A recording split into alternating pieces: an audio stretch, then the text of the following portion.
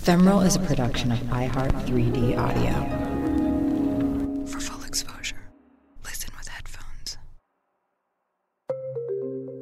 You'll find it in New York City. You'll find it in your closet.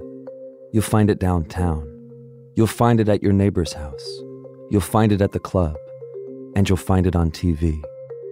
I'm talking about drag, an art form which has garnered massive popularity over the last decade, but has roots older than modern religion. Drag has been traditionally defined as a form of entertainment where men dress as women or women dress as men. They might lip sync to a popular song, perform a role on stage, or strut down a runway wearing the trendiest clothes fashion has to offer. But in recent years, drag has come to be understood as so much more. It's a way of life, a path for people across the world to express themselves and live their truth. Today, producer Trevor Young is going to walk us from the origins of drag to its most popular modern iteration, a reality TV show, which you've maybe heard of. RuPaul's Drag Race is now on VH1. Girl, let's do this. Your edges are officially snatched. Yeah! The queen is here. Bow down, bitches. Think you've seen fashion? I got it going on. Work.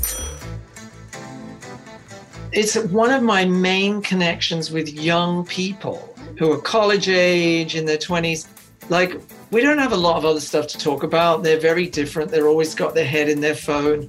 But the one thing we can totally connect on is, oh my God, Candy Muse or Simone or Gottmik. You know, what do you think? Blah, blah, blah, blah, blah. These are kids that are Ivy League colleges, or they're straight kids or gay kids or anything kids. There's just this connection that RuPaul has created between people. My name is Simon Doonan. I am an author, and I think a lot of people know me from my work at Barney's, where I was creative director and designed windows and ads, and I've done a whole bunch of things. I'm old, hello. Simon and I had agreed we'd do a 1-hour interview about drag, but it became 2 hours because we couldn't stop talking about RuPaul's Drag Race. It turns out we're both huge fans. But the reality is that drag is so much more than just Drag Race. It's an art form, a means of expression that goes back hundreds, even thousands of years. It's a rich historical counterculture turned pop culture phenomenon that connects people across lines of age, race, gender, wealth, and time. For Simon, who grew up in the UK, it's always been a way of life. Well, I can't ever remember not being aware of drag. I mean, when I was a kid, drag was always on the TV. Many of the popular comedians in my childhood always wore drag. We had big, famous female impersonators like Danny LaRue. May I call you Lady Cynthia? Anytime, dear. Grosvenor 4328. If Mother answers, don't hang up. You're still on a good thing. Dick Emery. Excuse me, madam. Yes. Oh, miss. Tell me, do you have a favorite way of spending a bank holiday? Yes, I invite the man in from next door and we have a seance together. Stanley Baxter. Changes will have to be made. The kitchen staff are quite unsuitable. But, surely we should spare Mrs. Bridges. She's a treasure. If she's a treasure, then I suggest you bury her in the garden.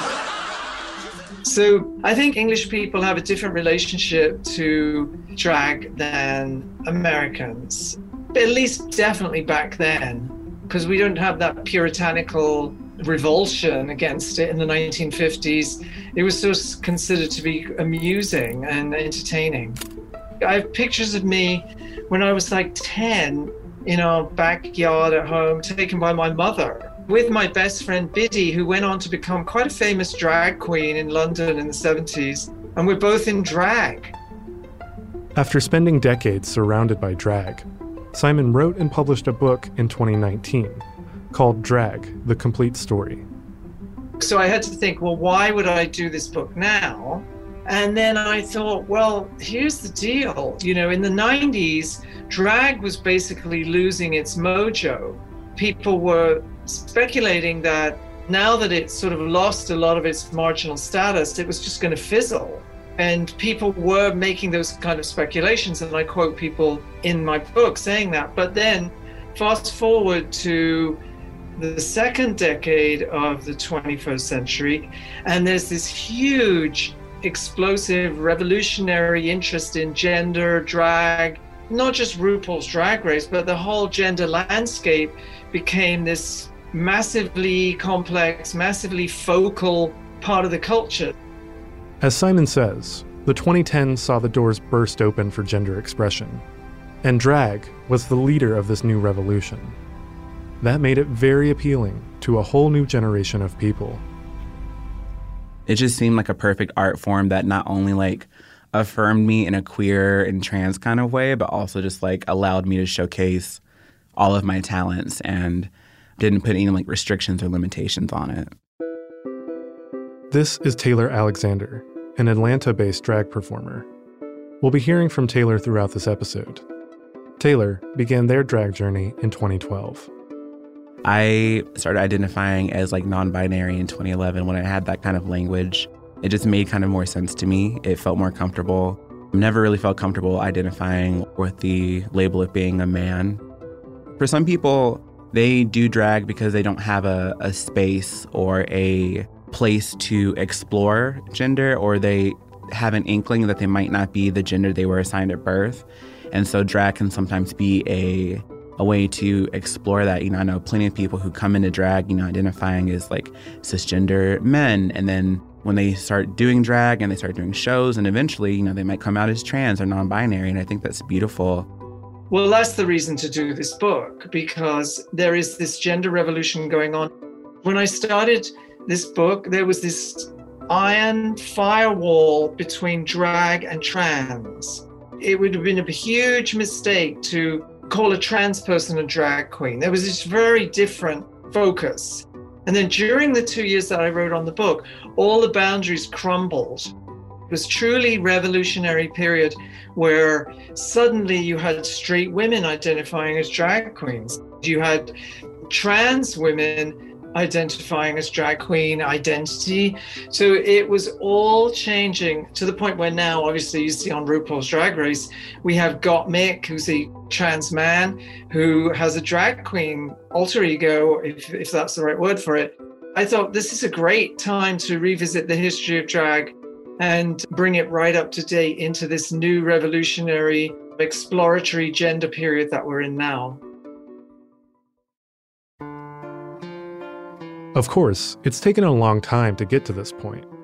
So let's go back to some of the earliest iterations of what we now call drag. Early Greek and Roman society was very masculine and very chest-beating and all about testosterone, basically. And then late Greek society became much more androgynous. And the same with Rome. You know, towards the end of the Roman Empire, when it began to crumble, then you saw a lot of this bacchanalian madness. Emperors like Nero, Caligula, wearing women's clothes. And, you know, some people say they're exaggerated, but I like to think that they're not, because they're so fun to read. And I thought, this is a great way of getting young people interested in history, to tell all these super bawdy, crazy stories about Nero, who also murdered his mother. You know, it's good to keep that in mind. I don't think they were particularly nice people by the sound of it. And there was another ancient culture to test out gender ambiguity: Egypt.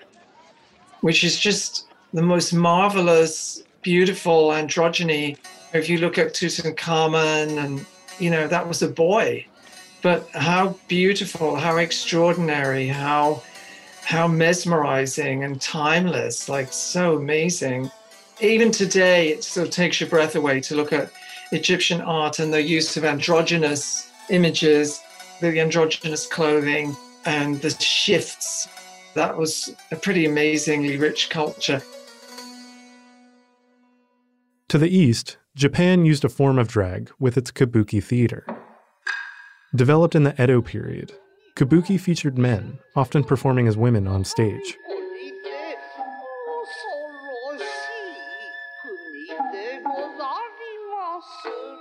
The men would wear kimonos, don heavy pale white makeup, dangle fans, and assume the role of a geisha.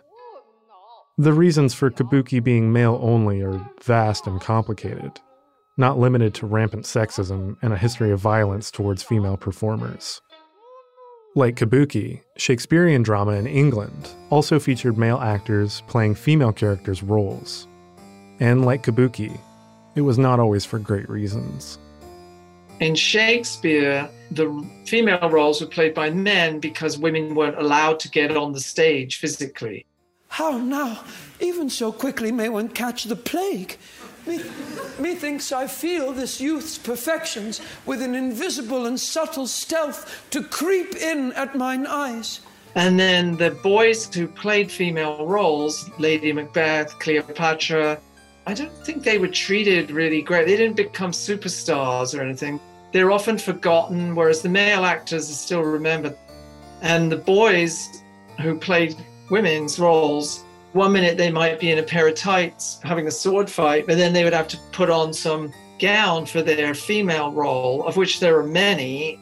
Shakespeare plays with this all the time because he does a lot of swapping, gender swapping, in As You Like It.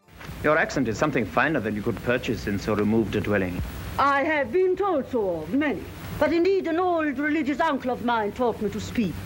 I've heard him read many lectures against it, and I thank God I'm not a woman to be touched with so many giddy offenses.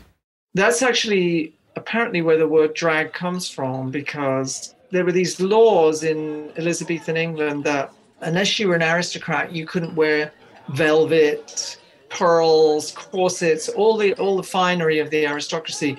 It was illegal.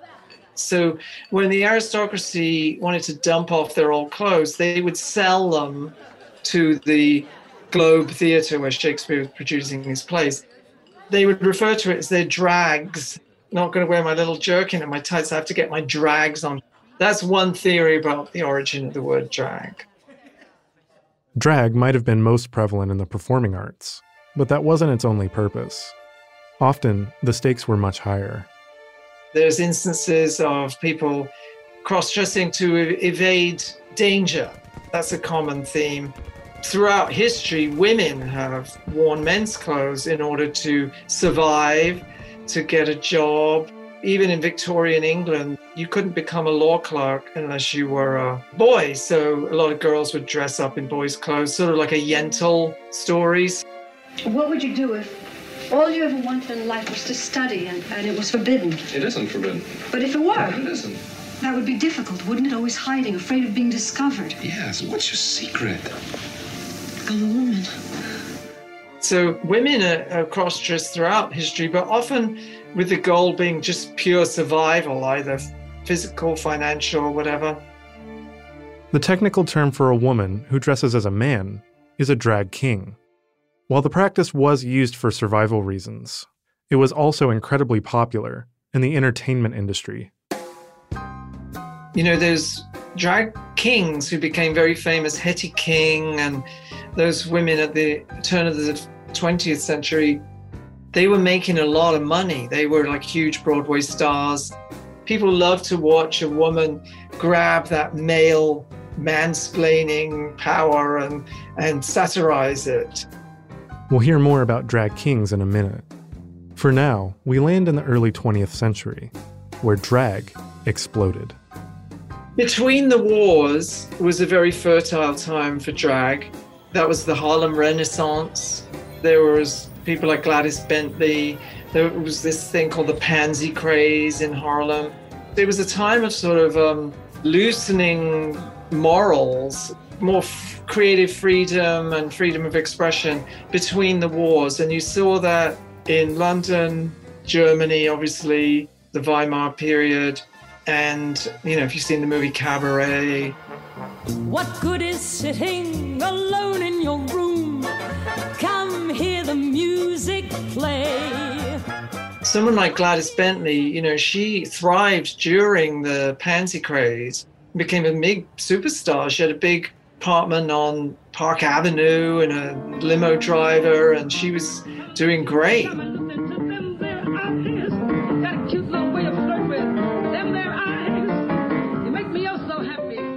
she would wear a tux and she would flirt with the women in the audience. And she was this incredibly charismatic woman who I think somebody should make a film about her life. Then after the war, particularly in America, there was this new emphasis on respectability and being conventional. And, they started threatening her. It's illegal for women to wear men's clothes. And she wrote a terrible article in, I think it was Ebony magazine. The headline was something like, "I become a woman again." And she took female hormone and had married a guy and had to retreat from this freedoms of being a drag queen. And it's quite a sad story that is very much a mirror of the times. Sadly, drag and trans performers continued to struggle for rights and for survival throughout the 20th century. In New York City, being queer was illegal, as was selling alcohol at openly LGBTQ establishments.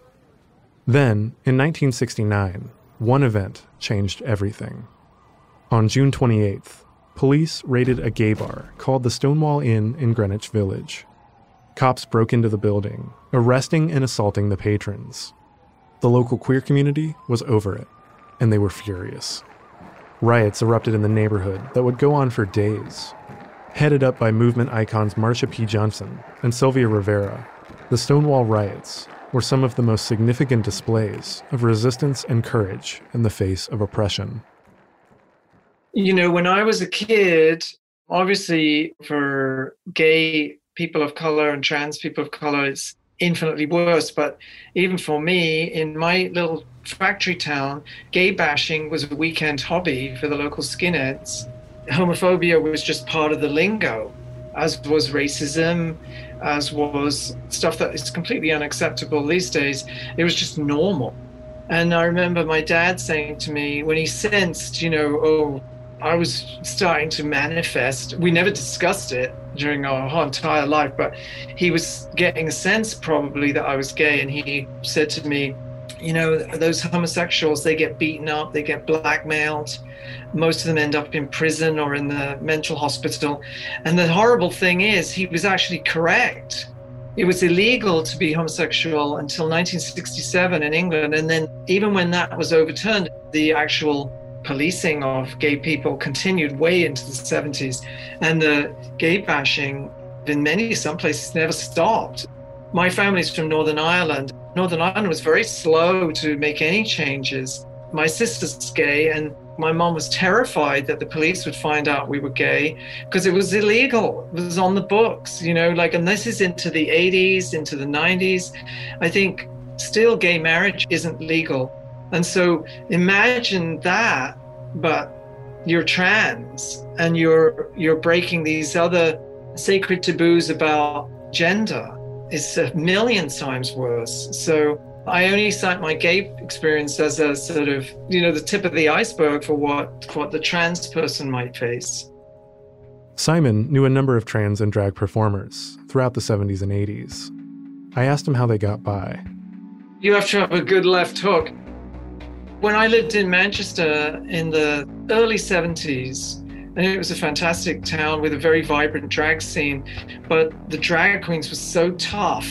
I remember being in some horrible calf with these two drag queens that I knew called Ava and Charisse, and some woman said something to Ava that ticked her off, and Ava was big, and she picked up her tray with her food on and just threw it right at this woman, and then poor Charisse later on was murdered by, skinhead gang. And I think that kind of stuff continues in other parts of the world. I mean, there's countries where it's still illegal to be gay. There's countries in Africa where there's just, you wonder, when are they going to make some progress on this issue? Brazil, I think it seems very liberated and very gay positive, but then trans people are murdered in record numbers in Brazil. It's so brave to throw on a frock and get out there, and it's empowering and it's creative and it's brilliant, but it's also hugely courageous. For some younger drag queens today, that history might get lost. The internet and media portray a much more glamorized version of drag than the one of generations past. But for Taylor Alexander, that history is everything. It's really informed how I got into drag, who was supporting me when I started doing drag. So knowing my history and knowing what had to happen before I came along to make the world what it is for queer and trans people is extremely important. I think that there are some people who just don't think about that, who don't take that into consideration. You know, on top of being like a performer, I'm also like a community organizer. And so as much as like, you know, I love throwing parties, I'm always thinking about like, how can I reflect different communities in this drag show? How can I tie this into like queer history? How can I tie this into like movements that are happening right now, which is like standing up for Black trans lives and whatnot? It's like an ongoing process, and I think it's unfortunate that some performers just completely toss it to the side. I definitely agree. I don't want to go to every single bar and have like a sit-down conversation about like Stonewall and Marsha P. Johnson. But every single person that comes to a show of mine or comes to an event that I'm producing, I would love to leave with like a certain kind of inspiration to learn more and to know more and to grow. And so history and representation and just learning about who came before me and what's going to happen, you know, after me is really important.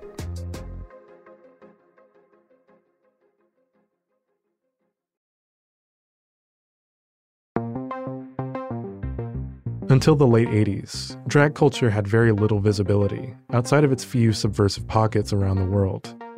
But then, one movie changed all of that. Jenny Livingston's 1990 documentary, Paris is Burning.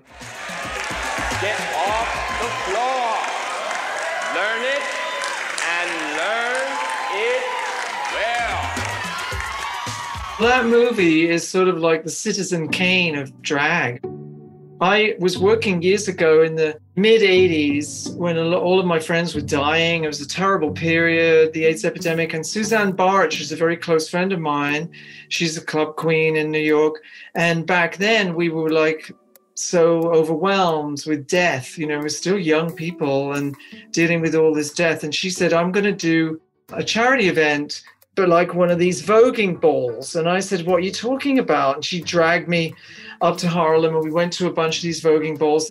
And then we started having committee meetings for this event she wanted to do called the Love Ball. And one week, Chichi Valente, who's been very involved in this work, she said, I'm bringing this girl who's doing a documentary on the voguing scene in New York called Jenny Livingston. And she came and she showed us a little fragment, a preliminary fragment of this film. Paris is Burning is a very intimate look at what was called ball culture in the late 80s. It was often less than wealthy, gay and trans people of color who put on their own pageant shows, using whatever clothes and props they had. Gay people, men, gather together under one roof and decide to have a competition amongst themselves. Balls. I went to a ball, I got a trophy, and now everybody wants to know me. In the film, you see the underground ball culture of New York City, centered around Harlem. And there, we meet a number of drag families, such as the La Beijas and the Extravaganzas. The House of Extravaganza has done a lot. It's made me feel like I have a family. We're always together. If we're not together, we always speak on the phone. These adoptive families and these balls were often these individuals' only source of belonging and safety. It's like crossing into the Looking Glass in Wonderland. You go in there and you feel 100% right as being gay. And that's not what it's like in the world. It's not what it's like in the world. The boys, the Extravaganzas, La Beija, Dupree, they were all over Manhattan, but there's one person had the imagination to pick up a camera and create that movie. And so hats off to her that she saw that, because the impact of that movie is enduring and enduring and enduring. And I think it's given drag today a global language. Shantae, Shantae, Shantae, Shantae, Shantae, Shantae, Shantae. You know, throwing shade. Shade is, I don't tell you you're ugly, but I don't have to tell you because you know you're ugly. And that's shade. All the lingo that's in there, mopping. Mopping, you go into a store and just look. Mopping, stealing. a lot of people would recognize the expressions that were used in Karis' Wedding because you hear them on CNN. Please don't try to throw shade just because I'm making sure that I'm not throwing shade. I'm just trying to state facts. I simple fact. You know, people will say getting shady with me and throwing shade and blah blah blah. That's the magic of this film. And then you hear it every time you watch RuPaul's Drag Race. Girl, the shade of it all. Constant references to that movie. Now, in the great tradition of Paris is Burning, the library is about to be open. You know, that period is very poorly documented. Not many people photographed those balls, but we have that film, which is very, very touching. You know, a lot of those kids that are in the balls, they don't have two of nothing. Some of them don't even eat. They come to balls starving, and they sleep on the pier or wherever.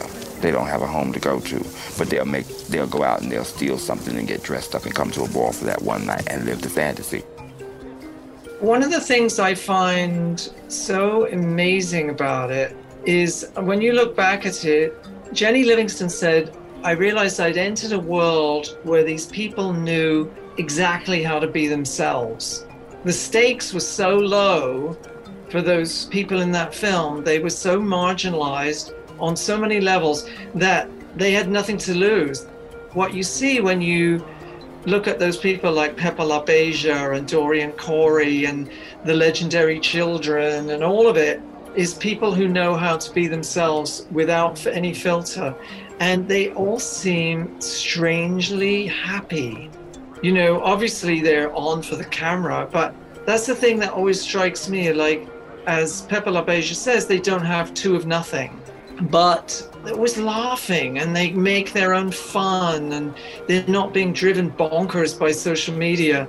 Obviously, they have their tiffs and their issues, and they all were casualties of AIDS and drugs, and, you know, they didn't have easy. I'm not saying they had easy lives, but there's this weird joy that radiates from people, even though they have essentially nothing. I find that very touching, very inspiring. At the same time that voguing balls were taking place in small Manhattan clubs, androgyny and forms of drag were being commercialized in pop culture, most notably in the music industry. The counterculture, back then people talked about unisex clothing, unisex hairdos, and it was around that time that glam rock erupted. Turn it on, leave it on. I want my MTV, you want your MTV. I want my MTV. I want my MTV. I worship David Bowie, Mark Bolan, all those people. I used to go to those early concerts of theirs and wear satin, you know, and things I couldn't afford to buy from Mr. Freedom, which was the big glam rock store I used to make myself. It was a totally androgynous look. Boys wore big platform shoes and heels, which was great for me because I'm only 5'4", so it was fabulous. It was a period where androgyny became a big thing, and it surges in and out of pop music. I mean, Jimi Hendrix is obviously very androgynous, wearing flowers and velvet. Mick Jagger, that was a 60s thing too. And then resurfaced with glam rock in a more theatrical, show-busy way with satin and stars and stuff like that. And then loads of makeup, obviously, like Bowie. I find that I'm a person who can take on the guises of different people that I meet. I can switch accents in seconds of meeting somebody, and I can adopt their accent. I've always found that I collect. I'm a collector. I have a hodgepodge philosophy, which really is very minimal. You seem like somebody maybe who would love glam rock. Are you a glam rock person? Bowie's probably my favorite musician of all time. Well, today you're looking very hunky-dory. Thank you. Yes, I get that a lot. He wasn't male, he wasn't female. He was genuinely very androgynous. Like, you actually stopped thinking about anatomical stuff with him. He was just this beautiful extraterrestrial of androgyny. For gay people of my generation, it was very powerful because back then you thought, oh, if you're gay, you just end up being some alcoholic, Judy Garland loving person. who's full of self-loathing and living in the shadows. And suddenly, oh my God, here's this way to be gay that's hip and groovy and tied into the culture. And so it was very significant for my generation. I think he was the most sophisticated take on androgyny, other than maybe Grace Jones. How do you view yourself? I'm schizophrenic. I have many different moods. I think like everyone else, I'm very much human, very much so. Grace Jones is incredibly beautiful visual take of androgyny. Is also very unforgettable. Then at other times it became like the New York Dolls. You know, they were doing a parody of almost like slapping the makeup on and, you know, hasty kind of ratchet drag, which was sort of just designed to be provocative. And then we move into the 80s with hair metal. You know, hair metal was pure drag. It was like guys dressing in their mother's aerobics clothes and then getting their hair done like Joan Cusack in Working Girl. It was brilliant and very funny. You know, aggressively heterosexual, but then dressed like New Jersey housewife, basically. No offense to New Jersey housewives. But when the 90s hit, drag became synonymous with one name and one name only: RuPaul. You better shoot, honey. It's RuPaul! The Pyramid Club was the focus of drag when I came to New York in the early 80s. And that is where drag kind of started to become hip. I mean, a lot of people stood out, but there was one person who was just different. And that was RuPaul, because RuPaul was always turned out. Never sloppy. It was never hag drag. You know, it was always turned out. And I'm not at all surprised that he has gotten where he's gotten, because there was always this aura around him of success. And he used to say it. He always envisaged his own success. He knew he kind of would be something. He would amount to something. When you become the image of your own imagination, it's the most powerful thing you could ever do, you know, because ain't no stopping, you know. You know, in my mind's eye, I always been a superstar, you know, and nobody couldn't tell me no different, you know what I mean? So if you believe it, then they'll believe it, they'll buy it. You hear that from a lot of people. Madonna also has that. I think I've always had a lot of confidence in myself. What are your dreams? What's left? To rule the world. Like, nothing was going to get in their way. It was going to happen. And there's this weird kind of certainty that most of us don't have. But certain people, and RuPaul's one of them, always had that vision of herself and has fulfilled it. RuPaul Charles was born in California, but really kicked off his drag career in Atlanta, Georgia in the 1980s. He then went on to New York City, where he exploded onto the scene, appearing on TV with The RuPaul Show in 1996. Live from the VH1 studios in New York City, it's The RuPaul Show. Starring the girl with something extra, RuPaul. And recording hit songs like You Better Work and A Shade Shady.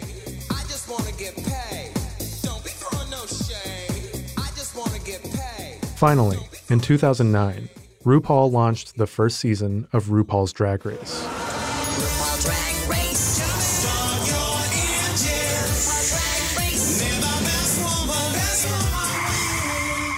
A show where queens would compete to be the next drag superstar. So goes the show's popular slogan. These queens will break the mold by spreading positivity and unity to become America's next drag superstar. Ain't nobody gonna snatch this away from me. The show would not only bring drag into the mainstream, but inspire a whole new generation of drag performers, including Taylor Alexander, though they have some mixed feelings about RuPaul. It's weird because RuPaul started doing drag here in Atlanta, and when she first started doing drag, which is like my favorite era of RuPaul, she was, you know, very into like androgyny. She used to wear like, you know, football shields and like shoulder pads, like mohawks, and like also used to do like music. She was in a band called Wee Wee Pole that used to perform right along here on Ponce. And so it's funny that, you know, she was dabbling in androgyny and messing with gender and messing with even like the ideas of drag, because even then there were still like, these notions that, drag is quote unquote to be a female illusionist. And so you have to be padded and have this very kind of like coiffed and perfected, look. And here comes RuPaul just like completely messing with that. But then you see her slowly transform over the years into this glamazon, as she calls it, and kind of completely forget the very queer, the very like androgynous route that she began with. And I think that's because of her personal journey with being like the world's most like famous drag queen. What Taylor is referring to is that throughout the runtime of Drag Race, RuPaul has been slow to accept trans performers into the ranks, instead preferring cis gay men exclusively. However, the show itself has progressed over its decade-plus time on the air, now featuring a number of trans men and women. Most of all, the show has provided a platform for drag performers of all types to expand their brand and show their stuff. The show also allows for many intimate and tender moments with many of these queens. My dad passed in October of 2013, and it's still so fresh to me. We didn't see eye to eye at first, but we ended up having the best relationship. He came to my pageants, and we was always talking. Then he told me, you need to go on RuPaul's Drag Race. So by him passing, it was like, yeah, it's time. I want to do it for my dad. Wow, it's an amazing story, and you've done so well. I am so proud of you. Thank you. I loved watching you just work through it and make it happen. I love how if there's some drag queen who's struggling a bit and they're in a saboteur, it's pushing them in the wrong direction, and RuPaul has that very paternal, maternal conversation with them about being your own best pal and get your act together. You deserve to have good things happen to you. And I think that's a very important message, because I don't think drag queens historically thought that they deserved to have good things happen to them. The whole society was telling them the opposite. Just like my dad telling me, well, gay people, they all get blackmailed and they all end up in prison or depressed or whatever. RuPaul has just annihilated all that. These kids know how to make money. They know how to take care of themselves. They're great role models for like survival, because survival's really important. How to get a job, how to keep a job. And RuPaul has those basically solid working class beliefs that are married with this amazing free-flowing creativity. To be successful at Drag Race, usually you have to do two things. You have to look good, and you have to be funny. Miss Ben de la Creme, after seeing you in drag, I realize now why Seattle has a high suicide rate. It used to be quite separate, glamour drag and comedy drag, especially in my childhood. Like someone like Coccinelle, a showgirl from the Folies Bergère, it was about glamour. And then the straight guys like Benny Hill, Dick Emery, Monty Python. Well, there's egg and bacon, egg, sausage and bacon, egg and spam, egg, bacon and spam, egg, bacon, sausage and spam. They were wearing drag and they basically looked hideous. It was a kind of misogynistic take on womanhood. So they were kind of separate in many ways. And what you see now is the real success comes when people combine them. And RuPaul was one of the first people to do that. She's very funny. She's very witty. As the queen of salsa, you lacked spice. She wants to look elegant and beautiful and megastar, but she's funny as well. So I think that's a fairly recent thing, a brilliant combination of the two. They deride people on RuPaul's Drag Race for being, she's too much of a pageant queen. So just being an Erte drawing is not enough. You have to have some humanity, because not everybody wants to lose themselves in the aesthetic vision, but everybody wants to have a good laugh. When you're watching RuPaul's Drag Race, don't you find yourself I think I've been sitting here for 45 minutes with the biggest grin on my face. Like, it's the most life-affirming show. And again, it's like Paris-Spurling. You cry a bit, but mostly you just laugh and you think, oh my God, this is insane. It's so fun.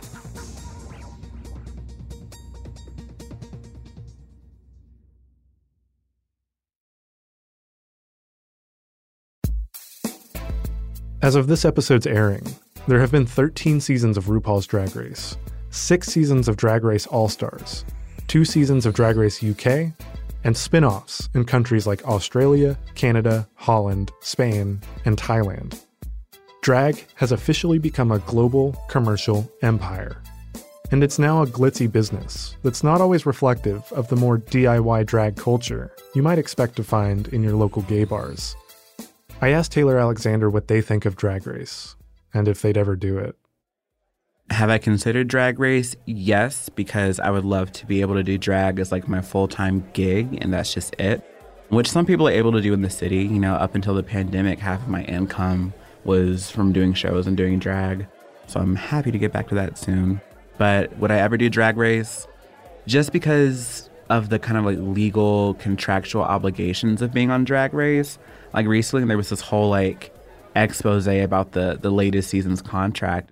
Provision A says the producer has the irrevocable option to require you to appear as a participant in 1 cycle of series episodes. The next provision grants the producer the additional, exclusive, and irrevocable options to have you appear as a participant in 5 additional seasons, which, by the way, could be cycles of this series, RuPaul's Drag Race, or RuPaul's Drag Race All-Stars. And the next part signs away your rights to all of the materials in the show, including the casting tape that you created and submitted to them. Basically, when signing this form, you're now legally obligated to participate in up to 6 seasons of RuPaul's Drag Race, if chosen to do so.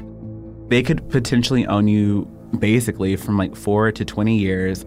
They could negotiate how much you get paid, what you post on social media, what kind of merch. And it's just like, I don't need that. As much as I would love like a national platform to showcase my artistry and be able to like tour and whatever off of drag, it's just like being tied to a brand that I have no control over. It's just scary. And also, so I just think for me, I'm best doing what I do here in the city of Atlanta. I really see myself being here for decades and kind of creating my own legacy.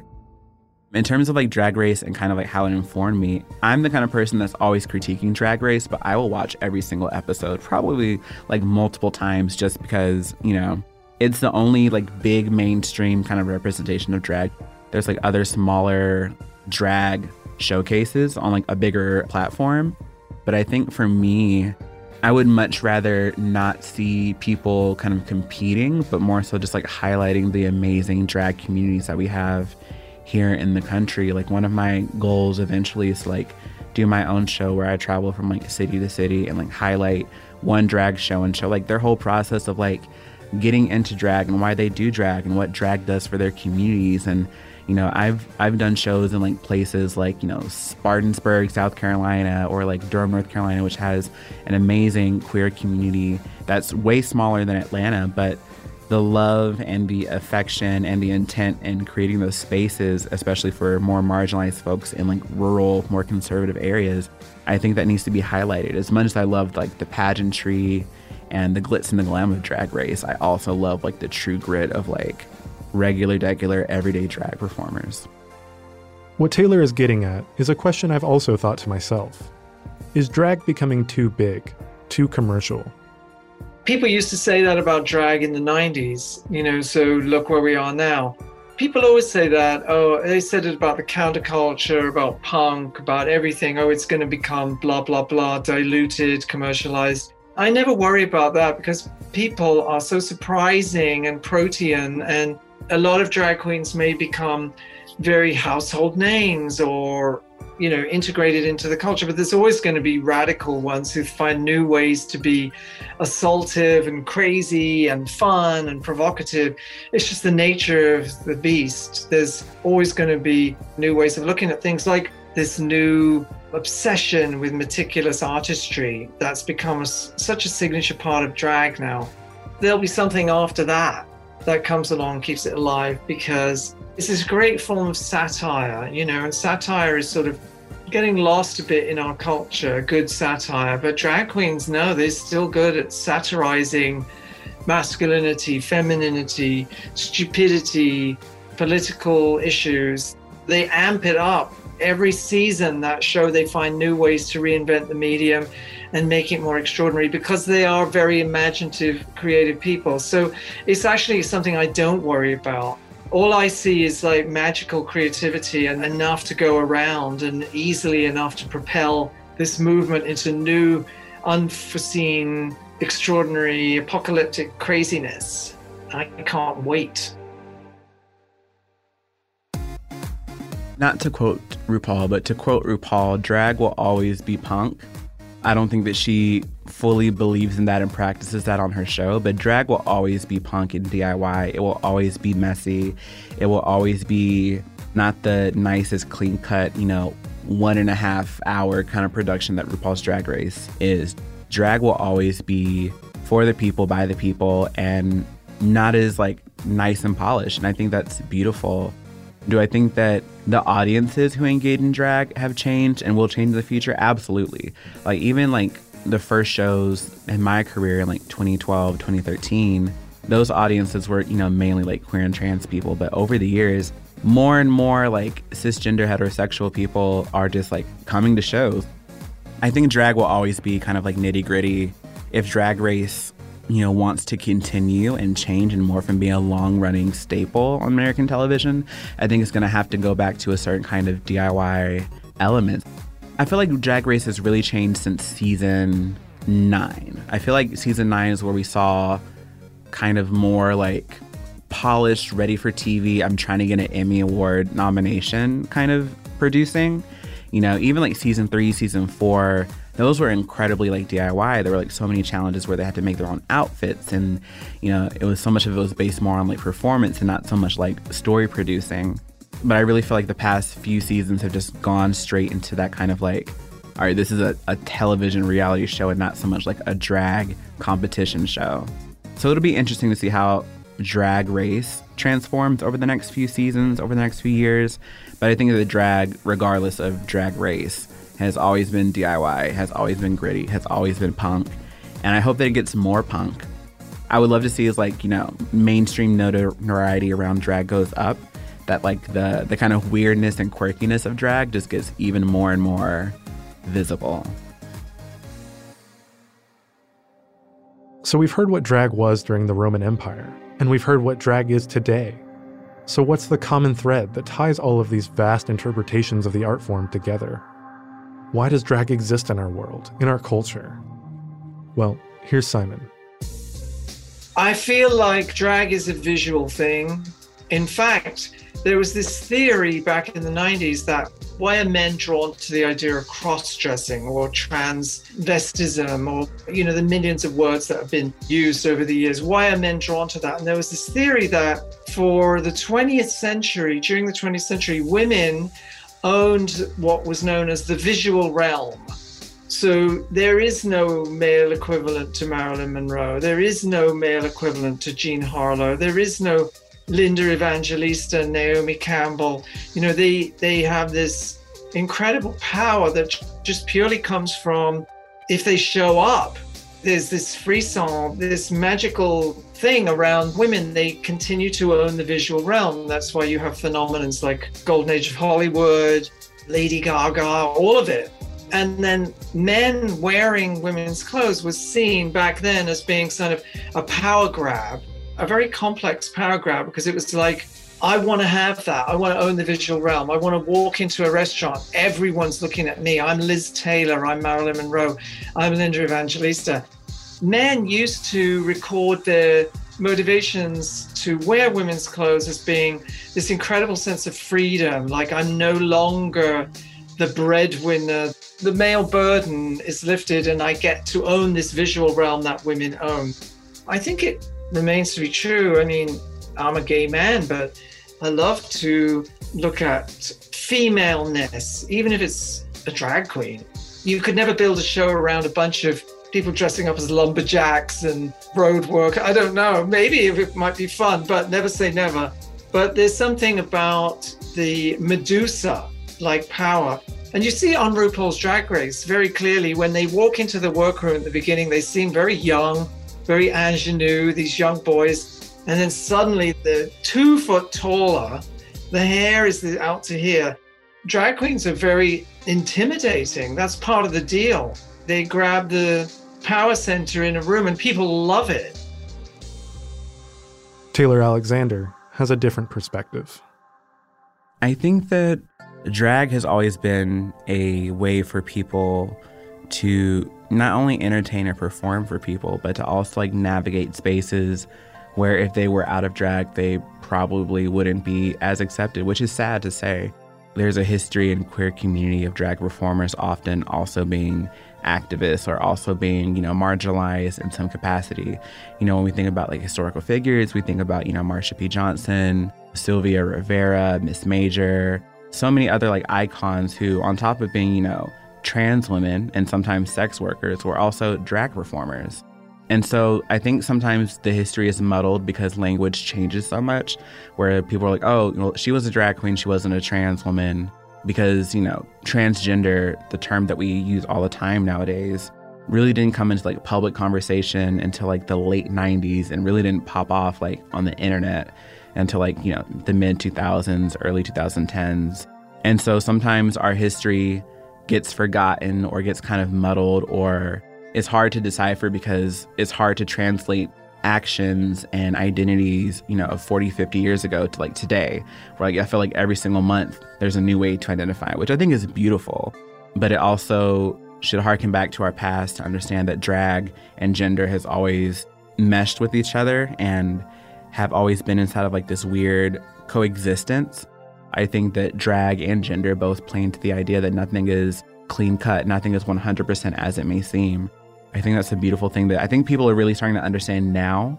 I think sometimes, especially with the onslaught of RuPaul's Drag Race, especially those outside the community, but even inside the LGBTQ community, are informed by that. So they're thinking trans people can't do drag. They're thinking trans people shouldn't be represented. And now we have this public conversation where that's completely incorrect and has never been historically accurate. And so I think, especially with this last season of Drag Race, they're really trying to correct their previous hiccups and kind of like explaining to the public, both the queer public and the kind of like cisgender heterosexual public, that drag and being trans or having a trans identity can coexist, and they always have been. And anybody who tells you otherwise is just, completely like uneducated.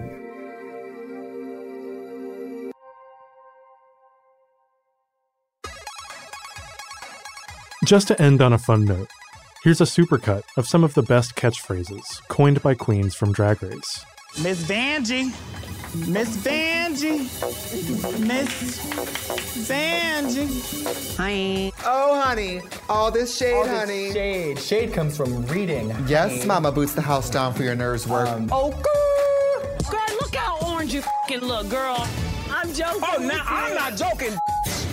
Let it go. Tired ass showgirl. Showgirl, Lisa, I am a showgirl. Go back to Party City where you belong. Back rolls. Hallelujah! And Party.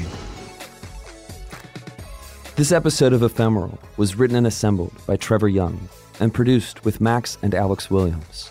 Simon Doonan is the author of Drag, The Complete Story, available wherever books are found. And follow Taylor Alexander on Instagram at TAYLORALXNDR to keep up with all their events, including Southern Fried Queer Pride, which works to support trans and queer people all across the Southeast. For more on everything you heard here, visit our website, ephemeral.show. And for more podcasts from iHeartRadio, visit the iHeartRadio app, Apple Podcasts, or wherever you listen to your favorite shows.